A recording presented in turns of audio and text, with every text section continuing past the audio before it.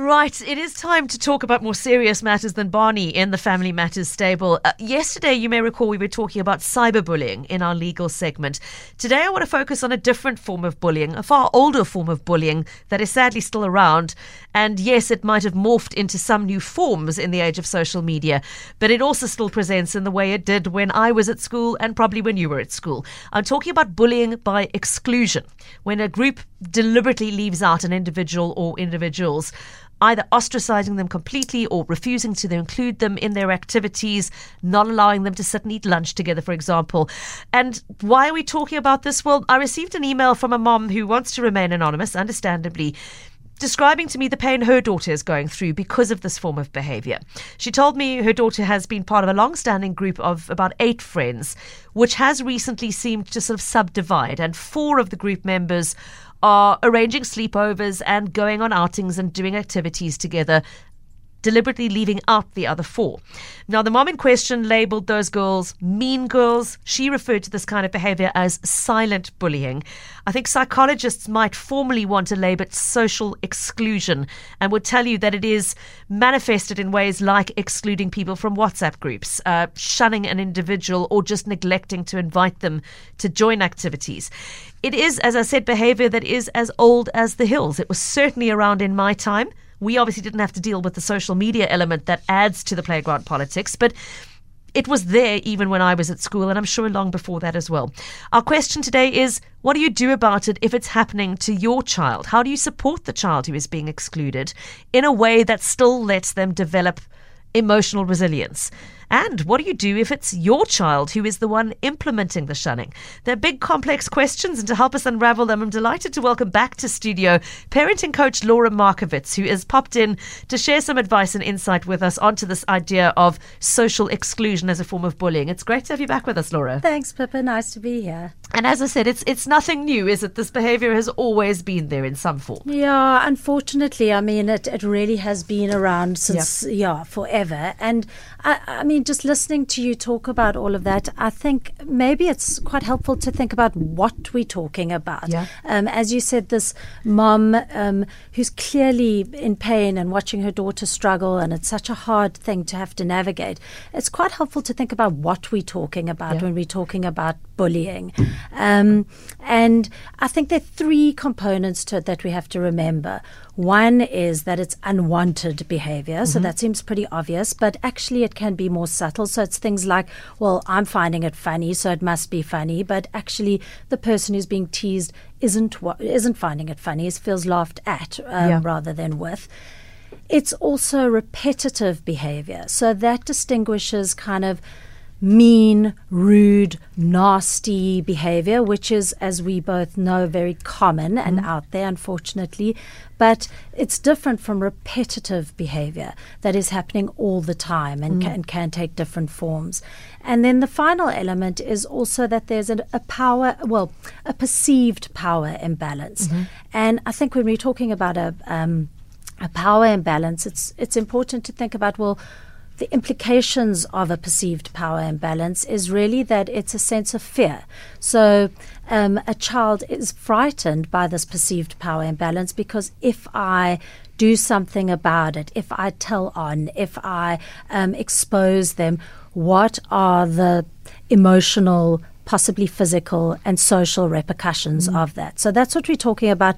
Bullying, and as you say, that's kind of age-old stuff and can be as much as physical aggression. It can be more as you talk about the cyberbullying, that sort of stuff. And this kind of bullying is something that we refer to more as relational aggression. And that is, it's much more kind of insidious and harder to detect.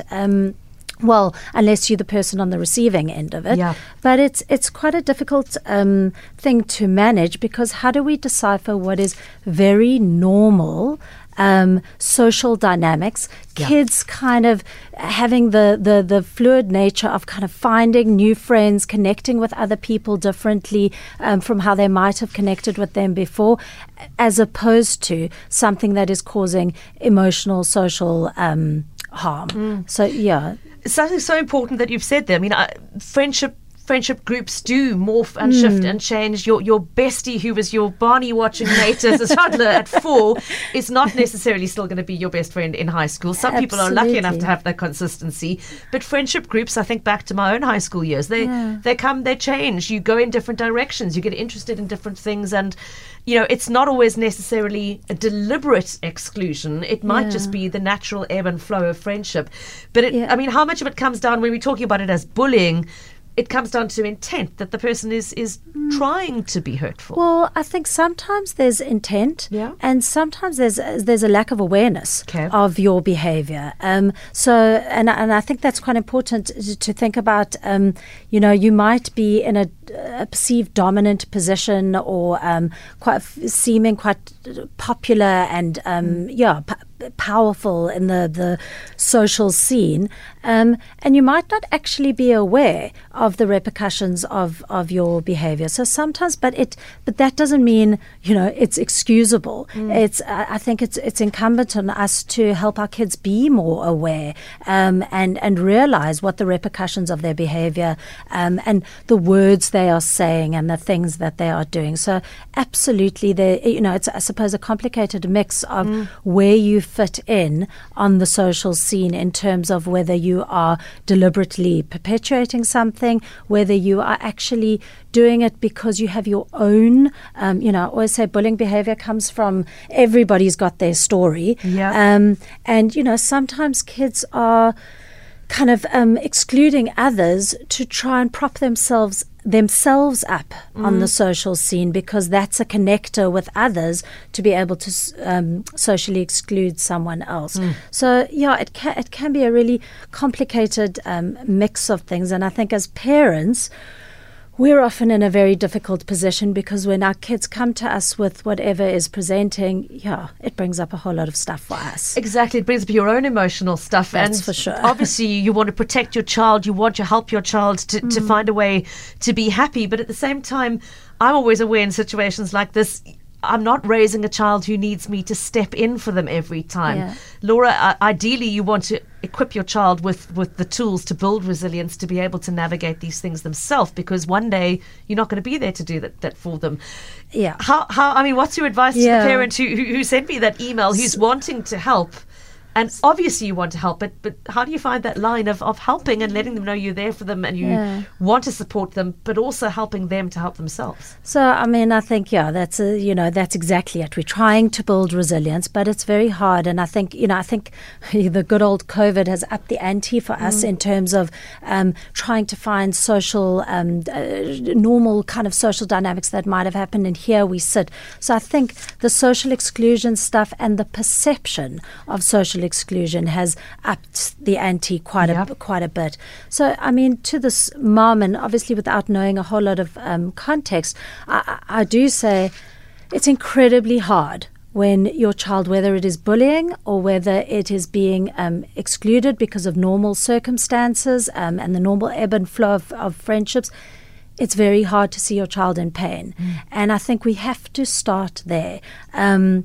Because at least if we can hold ourselves tight when the pain presents, then we are better positioned to pause, take a deep breath, think about what's coming up for us. Maybe we had our own exclusion stuff. Maybe the parent body brings out a whole lot of stuff for us around the social dynamics. There's a whole host of reasons, but it's important that we recognize what's happening for us before we jump in. I often, and I mean, I say this, it's very hard to do, but ideally that's what we want to be doing. And, I often think about a toddler, if they knock themselves and hurt themselves, and there's that split second where they look at us and before they burst into flames or tears or whatever it is, to check our reaction.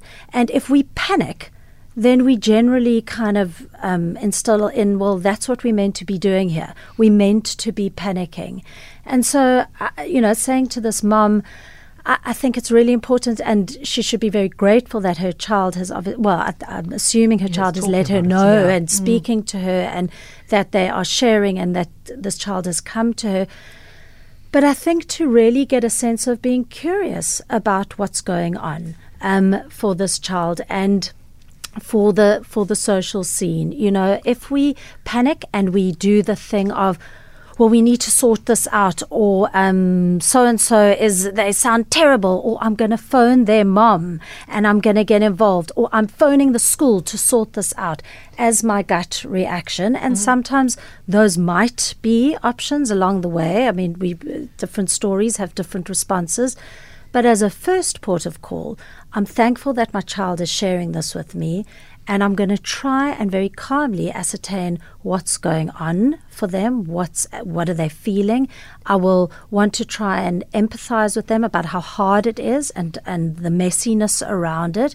And then I want to try and think together about what they can do about it. Not me jumping in, to your point earlier, to go, right, this is what I'm going to do. So we want to think together with them about how can we try and manage this situation.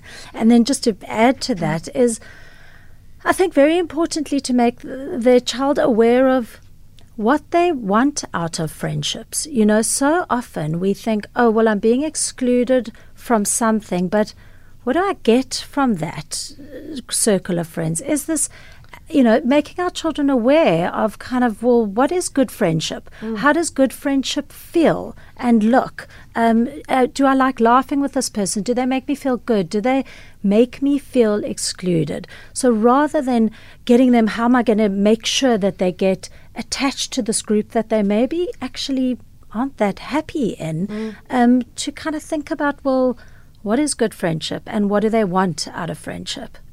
That's really sage advice. I mean, if you are scrambling to try and get your way back into a circle that is, if it is intentionally, deliberately, hurtfully excluding you, it's the conversation about, well, why would you want to still be part of a circle of people like that? And in this situation, the fact that it's happening to 4 of the girls, yes, there's a friendship group. Maybe yeah, that's the answer, is that your foursome is there. Yeah, or not. You know, it might be that those 4 kids. So what was interesting about, thank you, and I forgot to mention that, is there were 4 kids who seemed to be connecting quite tightly and 4 who are not. And that is some, you know, it's not one child who's being excluded or something is going along those lines. And as you say, yes, maybe they form a unit, but maybe they don't. And I'm not sure how old they are. Don't know. Yeah. You know, it's about helping them be thoughtful about what they can do in these situations. What does it look like? Talking them through the difficulty and the angst of having to go sit with a different group, because it is angst-inducing. Let's not kid, walking across the playground to the place you don't normally sit. Talking to them, thinking about it with them, so that you can hold them through a very painful experience, which potentially could be bullying or potentially isn't bullying. You know, it's hard to say, but whatever it is, it's painful and it's a hard experience. Interesting comment from Peter on our WhatsApp line. He's asking, is this a girl thing? Because he doesn't remember boys behaving in this way. And Peter, you're not the first person to articulate that. In fact, when I was doing a bit of reading beforehand, 9 times out of 10 it came up with reference to girls. Laura, do you think it is something about the way girls relate? Well, there does seem to be really prevalent around girls, but I don't think it's exclusively a girl thing. I do think it goes on with boys as well, but we are seeing it a lot with the girls at the moment. And I think we cannot discount the role that social media is playing in that. And sort of, you know, I suppose it's a whole nother conversation, but sort of girls engagement with social media. And, you know, of course, if those 4 kids are hanging out, she says they're secretly getting together, but, you know, if they're on Snapchat and you're seeing their location and you're drawing the dots together, or you seeing a picture of them together, it really, it's a very kind of, it's out there. It's very in your face, in your reinforcement face, that they are there together and you are not there in a way that didn't exist 20 years ago. Exactly. Yeah. Gosh, I mean, I'm sitting here thinking, remembering, an incident of being excluded from project work one weekend, and only found out 5 days later. It's a very different thing from spending the whole weekend looking at your phone and seeing, the rest of the group is all together. Why was I not invited to be part of that? social media adds a whole level of sort of in your face inability to escape it, I guess, is what I'm looking for. Absolutely. And I think as parents and sort of having to try and navigate that more generally, and I was talking to Maxine earlier about the tech and managing tech and all the screen stuff. It is difficult to navigate it, but we've got to be talking about this. We've got to be saying, well, is it serving me? To make them aware, if you've broken up with a boyfriend or a girlfriend or whoever, and you find yourself looking at photographs the whole time, is that serving me? And for some people, yes, it's okay. But for some people, it's really actually making it much harder to deal with. So to make them aware of those sorts of things, of actually this is painful, and you know what? I'm actually taking your phone away because I'm finding you sitting here and watching where they are is actually making this far more difficult to navigate. And so sometimes we've got to step in with that if we are aware that something is actually adding to the difficult dimensions that they are having to navigate on the social scene generally.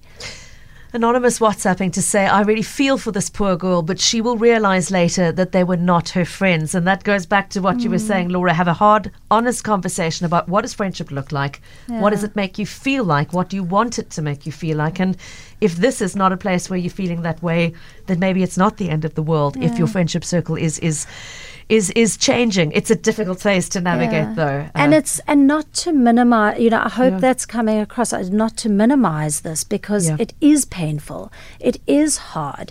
It's something that I think, as you say, none of us have exactly the same friends that we may be connected with around Barney.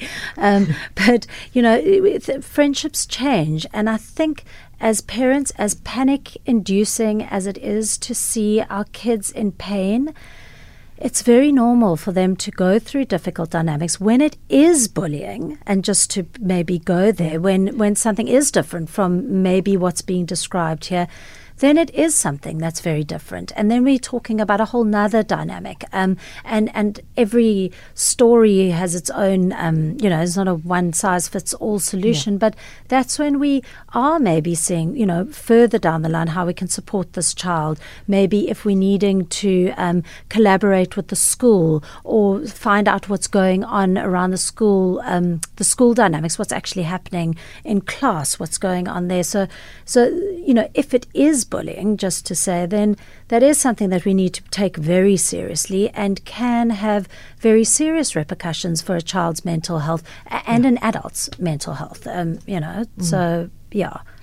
Laura, thank you. It's been wonderful having you back with us again, and I really appreciate the advice that you've shared today, the very calm, analytical advice. And I think that is, we must wrap because I'm very late for news, but it's really, I think what you've hit home on here is the need to get to the core of this and identify, is this actually deliberate bullying behavior, or is it the natural flow of relationships, and temper your own response as a parent according to that diagnosis, as it were. Laura Markovitz, parenting coach, thank you so much for your time. Thanks, Pippa.